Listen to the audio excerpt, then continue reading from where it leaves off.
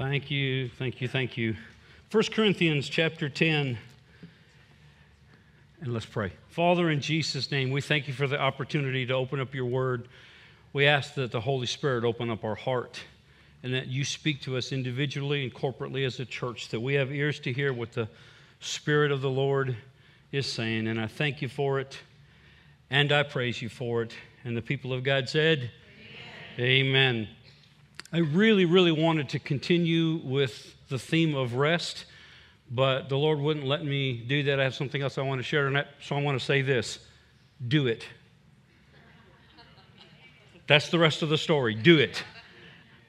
It's not enough to know what you need to do. Your gas gauge tells you to put gas in your car, but it's not enough for you to know you need gas.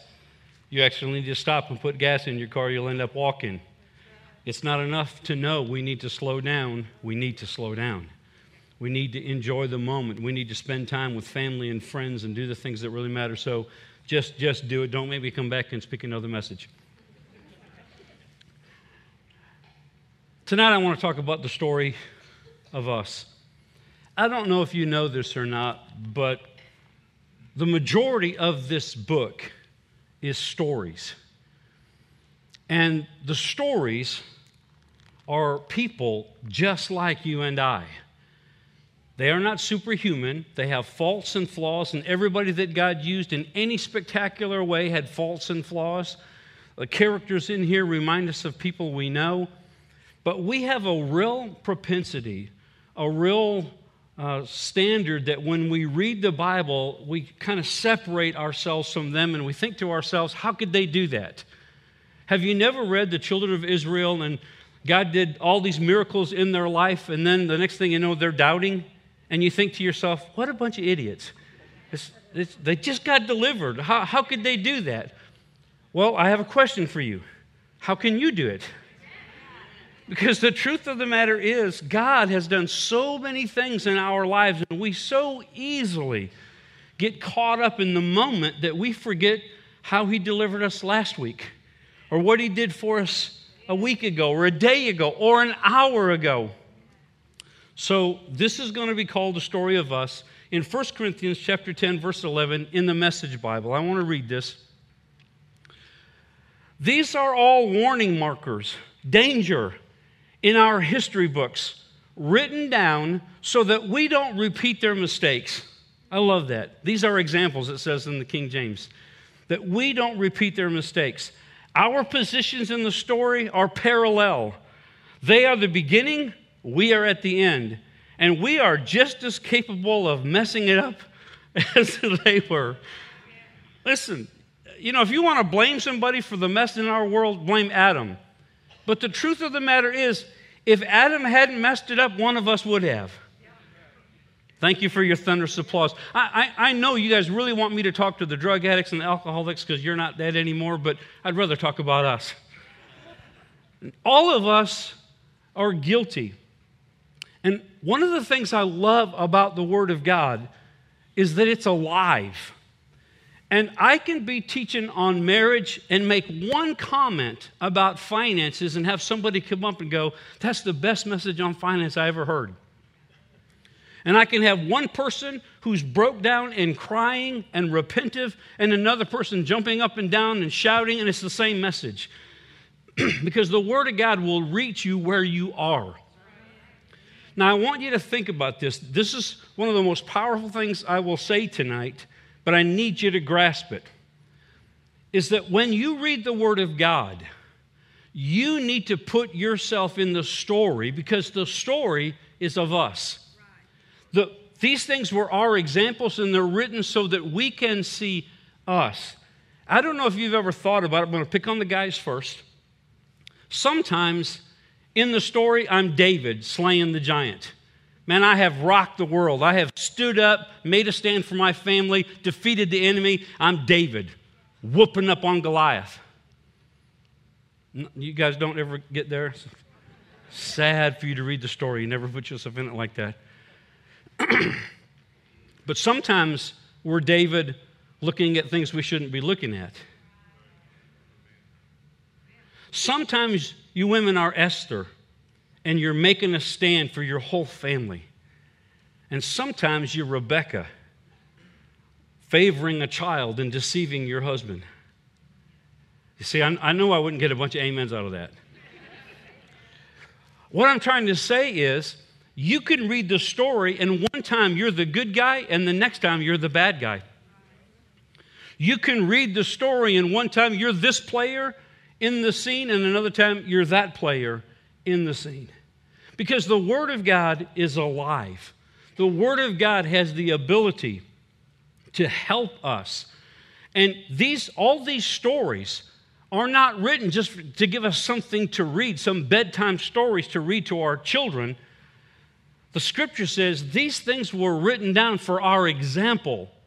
They're written down as a warning sign so that we don't repeat their mistakes, and yet we continually repeat their mistakes. And I think it's because we have this idea when we read the Word of God, that's them. That's not us. We do the same thing with the news. That happens to people in California. It doesn't happen to people in Durant. That happens to people in New York. That doesn't happen to people in the South. We have a real tendency to separate ourselves from the rest of mankind, but the last I checked, you're still human. And we're all capable of the same mistakes, but we're also all capable of the same victories. And there's a story I want to read, and it's a story about a person and a people, but it's about us. And I can't get away from it. I've tried to, Lord, let me finish this right here, and He just won't let me get away from it.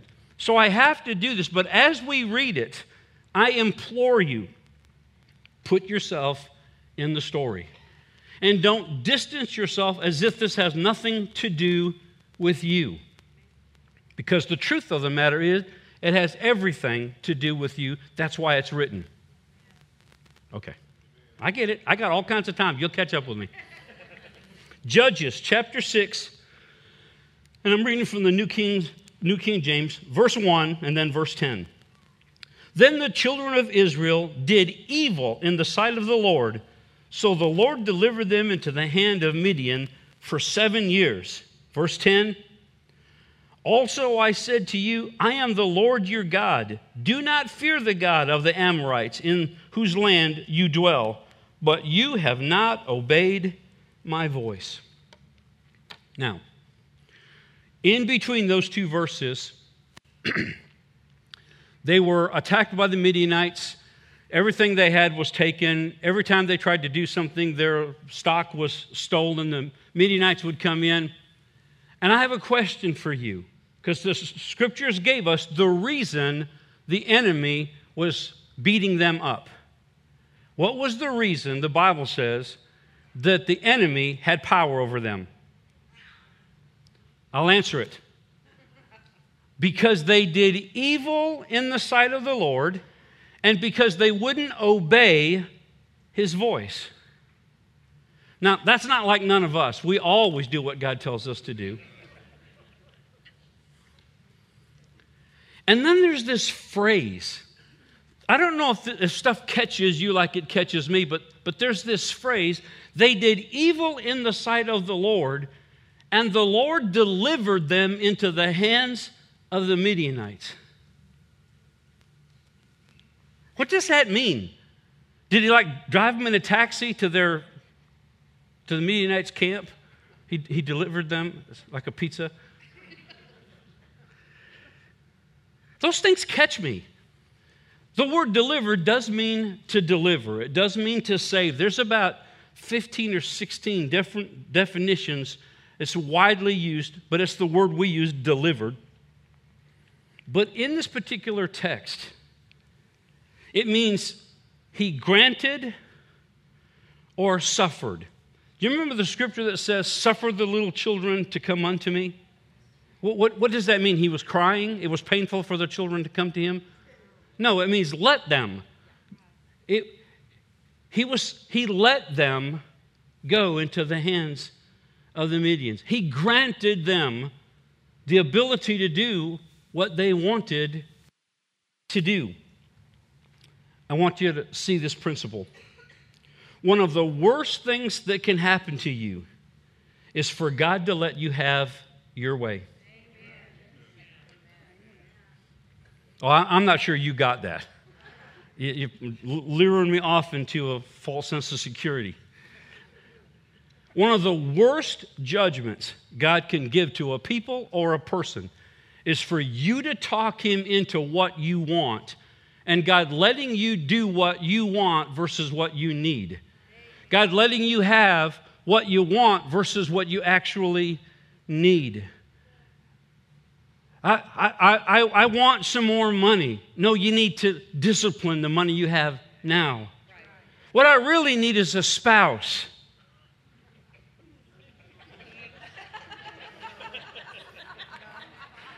That silence you hear when you pray is the mercy of God. He let them go.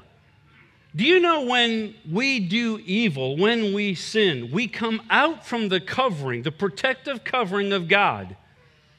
But then we get mad at God for the consequences of our own choices. Okay, I must be speaking to someone else, but that's okay. Again, I have all night. We make choices. God has spoke to us. We know things we're supposed to do and we won't do it, but then we get mad when the consequences show up. We are notorious for hearing the Holy Spirit say, don't go there. And we go there anyway, and then I get a phone call. The police are here, the lawyers are here, the doctors are here, all this is going on. Please pray for me. I prayed for you earlier to have wisdom, and you didn't listen. I need to pray now for mercy. It's very clear. And the reason this is important, because of the rest of the story we know very well. And we're going to share the rest of the story. But we know about Gideon. We know about the angel of the Lord. We know about him being called a mighty man of valor. But we hear him whining and complaining, and yet the scripture is clear why the Midianites were overtaking him. They did evil, and they wouldn't listen, and God let them go their way. And yet, between verse 1 and verse 10, God is still encouraging. God still tells them, didn't I deliver you from the Amorites? Didn't I do this? Didn't I do that? In the midst of their rebellion, God is still saying, didn't I do this for you? All you have to do is come back to me. All you have to do is listen to what I have to say. Now, most of you probably wouldn't admit to direct rebellion to the word of the Lord. If I asked you, I'm doing what God has told me to do, and I would challenge that. We know we're supposed to pray. Do we pray like we need to pray, or do we just pray when we need an answer, when we want God to move for us? We know we're supposed to tithe, but do we tithe? Pastor, would you please get back to the drug addicts and the alcoholics? It's much easier. We know we're supposed to praise our wife and bless our wife. Her children rise up and calleth her blessed. Her husband also what? Calls her blessed and praiseth her. Where do you think your children learn how to bless their mom? So I'm just saying, we know some things we're supposed to do, but we don't even do those. And then we hear God say, don't do things, and we do those, and then we get mad at God because it doesn't go our way. Coming out from under God's covering is equivalent to standing in a river called blessed, facing the wrong direction. And you can see your blessing go by because you're facing the wrong way. Disobeying God is standing in the river of blessing faced the wrong way. And all God is saying is, turn in the river. Stop telling me what to do. You're so legalistic. You're so narrow-minded. Okay. Just a reference, 1 Samuel chapter 8, verses 1 through 20. Again, the children of Israel want something. And God doesn't really want them to have it, but they're persistent. We want a king. We're tired of being a nation that doesn't have a king. We want a king like all the other nations. Remember, these are our examples. We're tired of being so different than the rest of the world. We want to look like the rest of the world. We want to act like the rest of the world. We're tired of being called goody two-shoes. We're tired of being persecuted for being Christians. We're tired that we're so separate from everybody else. We want to be like the world. That was their complaint. We want a king. And the prophet was angry because they wanted a king. He said, you need to heed and do what they want. But tell them ahead of time what's going to happen when they get that king. And you need to go read it for yourself. It is so pointed. And the red light and warning signs should have come up everywhere for them to go, we decide we don't want a king. Instead, they pursued it. The prophet says to them, when you get your king, he is going to take the best land. He's going to take your animals. He's going to take your crops. He's going to take your children and your men and your women, and they're going to become his servants, and you're going to become his slaves. And it goes on and on. And they said, no, we want a king. Now, I don't know about you, but I look at that and I go, what's wrong with them? But the truth is, what's wrong with us? We're trying so hard to be like the world so we can fit in when God made us to stand out. I don't want to look like the world. I want people to think I'm odd. That would be a great compliment, to be different. That people would look at your life and go, I like what I see. I want to be like that. Now, it hasn't happened in about, 5 months or so. But when I go to Walmart, people ask me what I'm on.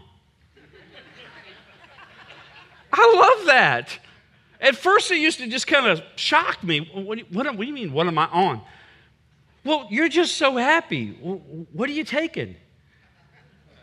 I'd be standing in line and people freaking out because they're in a big old hurry and somebody's got a bunch of stuff and they're just getting all upset. And it comes my time and the lady apologizes for taking so long.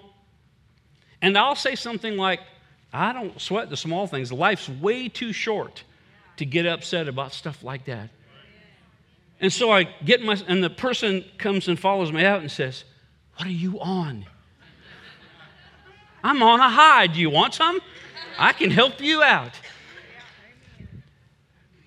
This is the story. And you know what? God gave them what they wanted. It was the worst thing that could have happened to them, is for them to get what they wanted. But that's the story of us. And we have to be careful what we try to talk God into. Because you can actually cry, whine, murmur, and complain long enough that God will say, okay, here's what's going to happen when you do that. But if that's what you want. And we need to know that God loves us enough that he will always put up the warning signs. He will always give us examples that said, don't do that. That's not to your benefit. Now let's go back to Judges, and now let's read the story. Because we know why now they're being attacked by the Midianites. We know why they're losing the battle. But listen to what happens. Verse 11. And now the angel of the Lord came and sat underneath the terebinth tree, which was at Ophrah, which belonged to Joash, that person there. And his son Gideon threshed wheat in the winepress in order to hide it from the Midianites. And this is the story we all know. And the angel of the Lord appeared to him, and said to him, "The Lord is with you, you mighty man of valor." Now let me ask you something. You're afraid. You've heard all about God's goodness. And you're afraid of the Midianites, and an angel of the Lord shows up. Would you not be encouraged? Would you not think, the victory is ours? Listen to what he says, because this is exactly how we respond. "The Lord is with you, you mighty man of valor." Gideon said to him, "Oh, my Lord." Well, he might not have said it like that, but he did say, "Oh, my Lord." Listen, if the Lord is with us, if the Lord is with us, why then has all this happened to us? What's the answer? Because they did evil and they wouldn't obey God. But he's frustrated at God as if it's God's fault. Why then has all this happened to us? And where are all the miracles which our fathers told us about, saying, "Did not the Lord bring us from Egypt? But now the Lord has forsaken us and delivered us into the hands of the Midianites." I have been in this Christian walk a long time now, and I have seen God do incredible things in this house and other church buildings that I've been in, other people I've been connected to. And the instant there's trouble in the house, this is what I hear almost every time. Some version of this comment. If the Lord is with us, if God is really God and really alive, if God is real, then why has all this happened to me? My first funeral was with two 15-year-old boys who were huffing Freon in a camper. And because they didn't do it right, one of them died in front of the other one, killed him dead. And the first comment was, to me, why did God take him?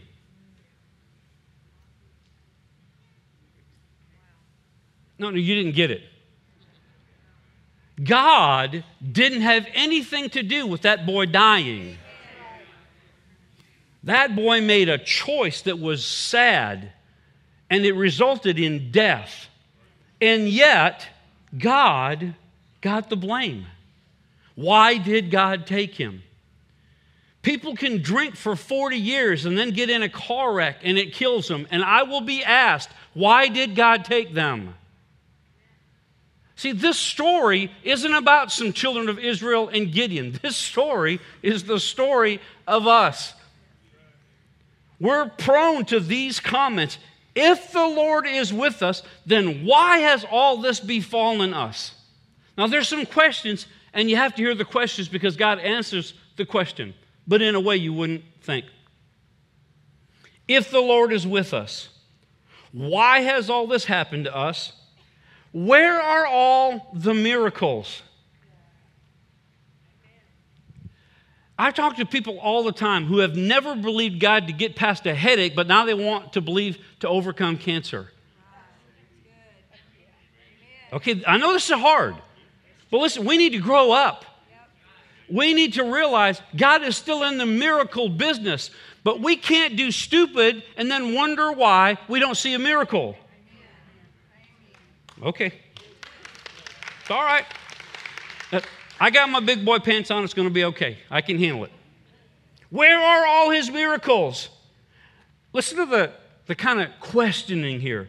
Did the Lord really bring us out of Egypt? That's like saying, did I really get delivered from drugs and alcohol? See, I've been out of that for so long that I have to think about that life. I have to think about where I was then. But I never forget where I came from. I never forget the power of God to restore my marriage. I never forget the power of God to deliver me from living it up because it was killing me. I don't know about you. Have you ever tried to live it up like the world says you need to do this to have fun and you live it up and you're dying? Yeah. I have not forgot where I came from. Where are all his miracles? Did the Lord really bring us out of Egypt? The Lord has forsaken us. We are some of the most impatient people in history. We are so used to instantaneous. And I've been very, very honest, so you can put it down as Lee's pet peeve. It makes me flat out angry that people will stand in a line all night long to get a phone that's 11 seconds faster than the last one. Are you kidding me? We have doors that open automatically because we don't want to have to wait. We have drive-through so we can get our food right now because we're so starving. I mean, it's been like a whole 2 hours since we ate last. We have got to the place where if we text somebody and they don't answer us right back, we get mad. Like everybody is sitting around, where's my next text? Does somebody care about me? Does anybody? Please text me. If I don't answer you, I'm busy. I'm trying to change the world. I might not answer your text for a little while. Get over yourself. I'm old. We waited 10 days for a letter to come across town, and we did okay. We survived. We are so impatient, and we think the Lord's forsaken us if we've prayed for 2 days and haven't got an answer.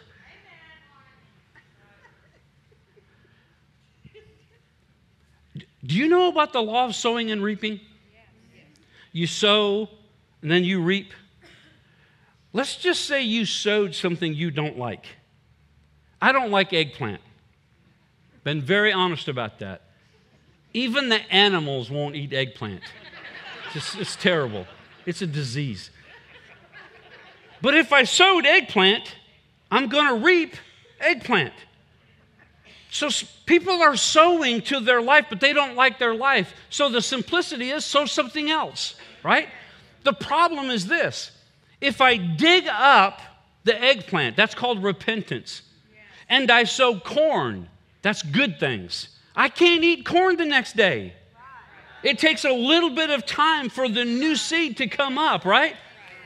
People are, go ahead, that's good. It'll change lives.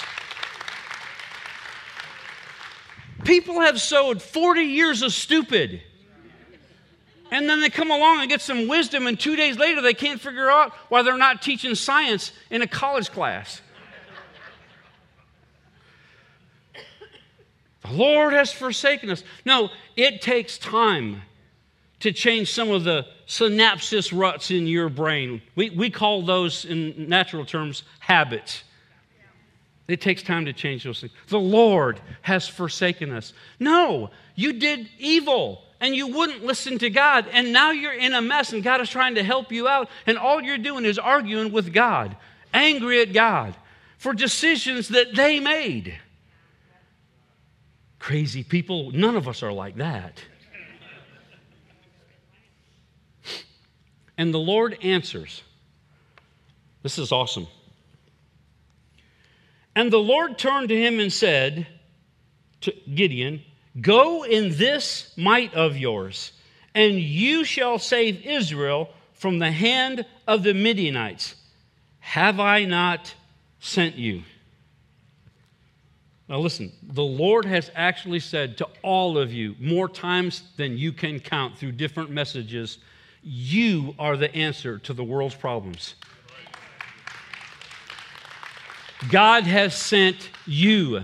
Jesus said in John 20, I think it's verse 21, "As I have been sent, so send I you." And you know what the church does? The church prays for people to come in when we've been told to go out. And we wonder why nobody's coming. We have been told, go. We have been told, the Lord is with you. But listen to what Gideon says, and I know none of you have ever thought this or ever had this concern or ever even went this direction. So he says it again, "Oh my Lord." That must have been his catchphrase. "Oh my Lord, how can I save Israel? Indeed, my clan is the weakest in Manasseh, and I am the least in my father's house." Now, I know most people haven't done enough history study to know, but basically what he said was, because Manasseh was the smallest of all the tribes, his family was the smallest within that particular tribe, and he was the smallest in his family. So here's what he said. God said, go in this thy might. What I've called you to do, you go. I am with you.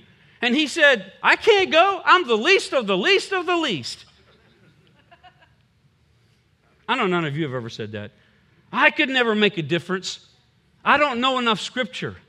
I could never make a difference. I'm a small. I'm a woman. I'm a man. I'm black. I'm white. I'm a girl. I'm a boy. I'm 15. We have more excuses than we care to talk about. I love reading the story, but I love reading it like you do. Oh, man, Gideon was a sorry sucker.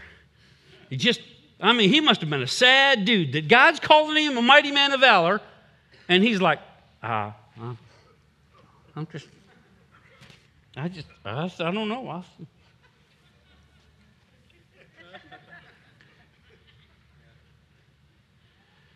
He's us. This is the story of us. You know why we're not making a difference in our world? Because we don't believe any more than Gideon believed. We want to tell the Lord why he can't use us. Do you know, I can't sing. I like to sing. I make a joyful noise at best.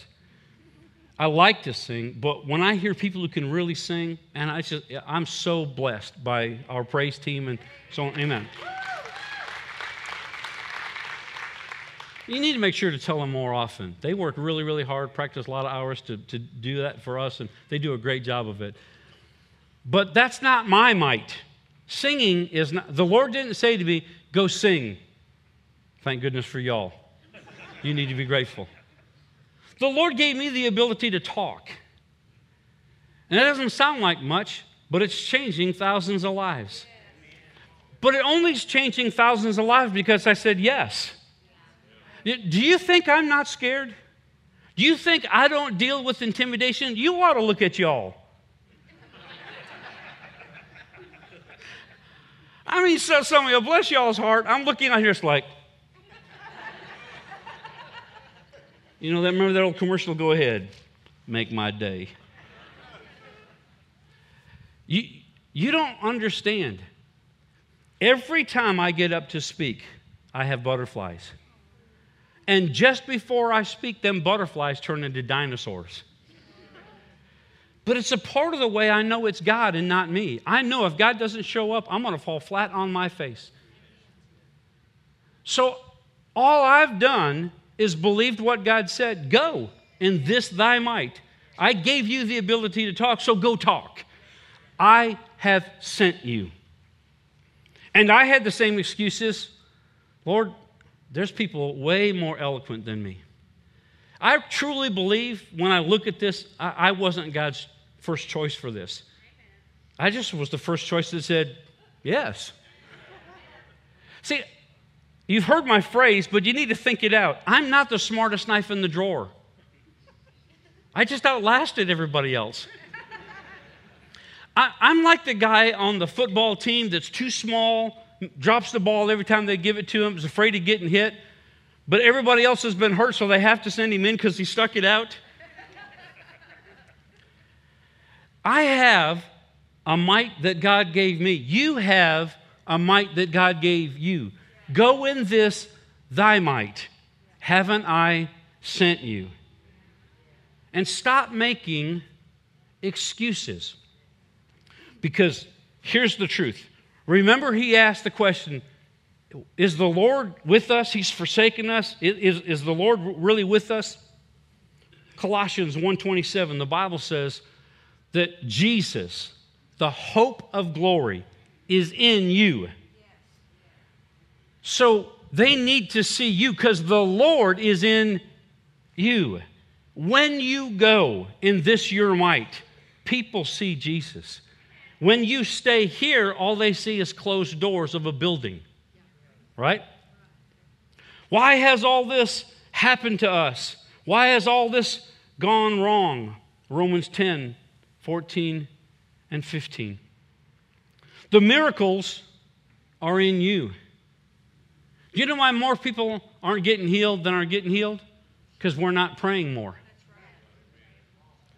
Ginger has a relative. His name's Terry Bice. He's one of the most godly men I've ever known. He's seen more miracles than probably even Oral Roberts. Incredible man of God. And I asked him one time, why do you see so many miracles? His answer was incredible. He said, I pray for more people than anybody I know. That's so simplistic. Why are you changing lives? Because I'm praying for more people than most of the people I'm connected to. The miracle is in you, in me, going out and sharing what God has done in and through us. It's not going to... We keep thinking if they find Noah's Ark, that'll be it, man. If they finally find Noah's Ark, man, people just are going to get saved by the thousands. I saw pictures of the chariot wheels in the Red Sea where the army tried to go across and the waters came in. I've seen pictures of the chariot wheels because the gold doesn't rust like steel. Hasn't saved a soul. Hasn't helped anybody. It isn't going to change the world. If they find it, Noah's Ark, if they found the tablets of the Ten Commandments, it wouldn't change. God didn't call those things to change people. He called us to change people.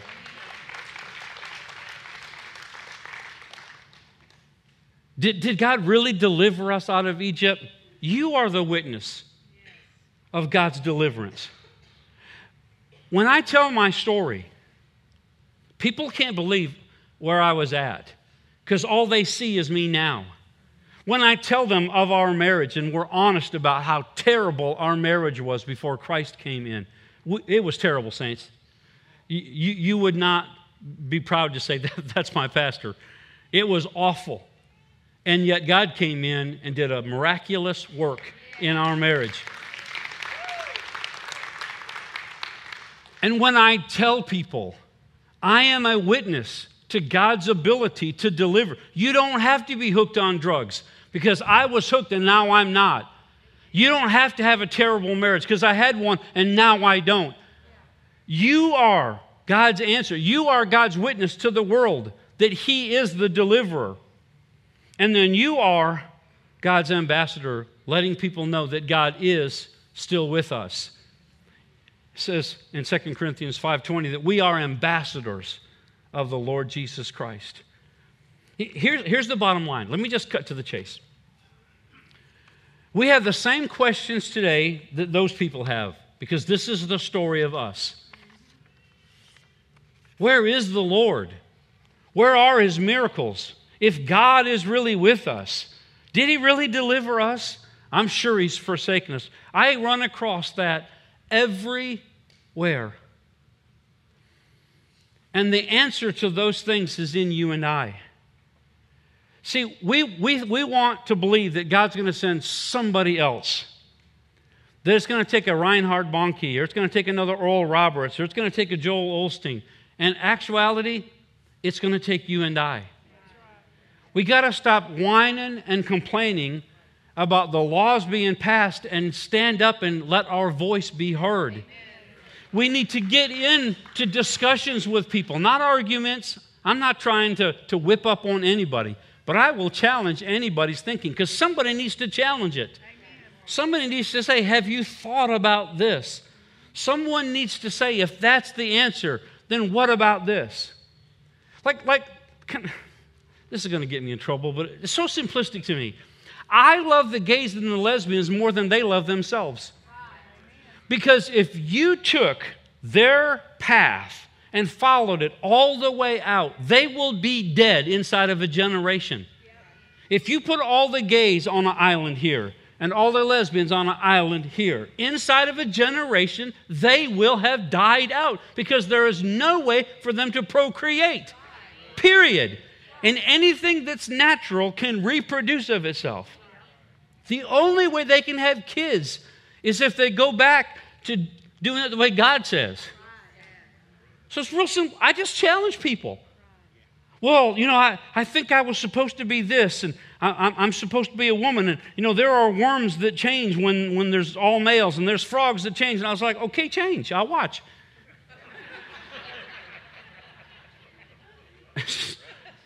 Somebody needs to start standing up and being a voice for reason and a voice for truth. God's answer to all their problems has always been the same thing. People of God obeying God, period.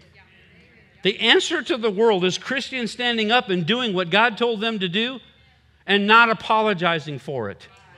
Go ahead. If I have to take my wife out to eat and listen to somebody cuss and swear and tell all kinds of stupid stuff, he's going to have to listen to me pray. I'm not going to apologize for that. Amen. Stop being those Christians that pray while they drop their napkin. Father, bless this food in Jesus' name. Get some Holy Ghost guts about you. Pray. But don't be stupid. I'm fixing to pray. Everybody needs to be quiet. Oh, shut up. No. Just pray. Pray with your children. Share stories of what God's doing. People need to hear you live your Christian life out loud. And they need to hear you fess up when you mess up. Stop acting like you're so much better than them because you still have doubts. Let them know you still have doubts. Let them know you're still working through things. People need to know you don't have all the answers, but you know who the answer is. Amen. All right, I'm done.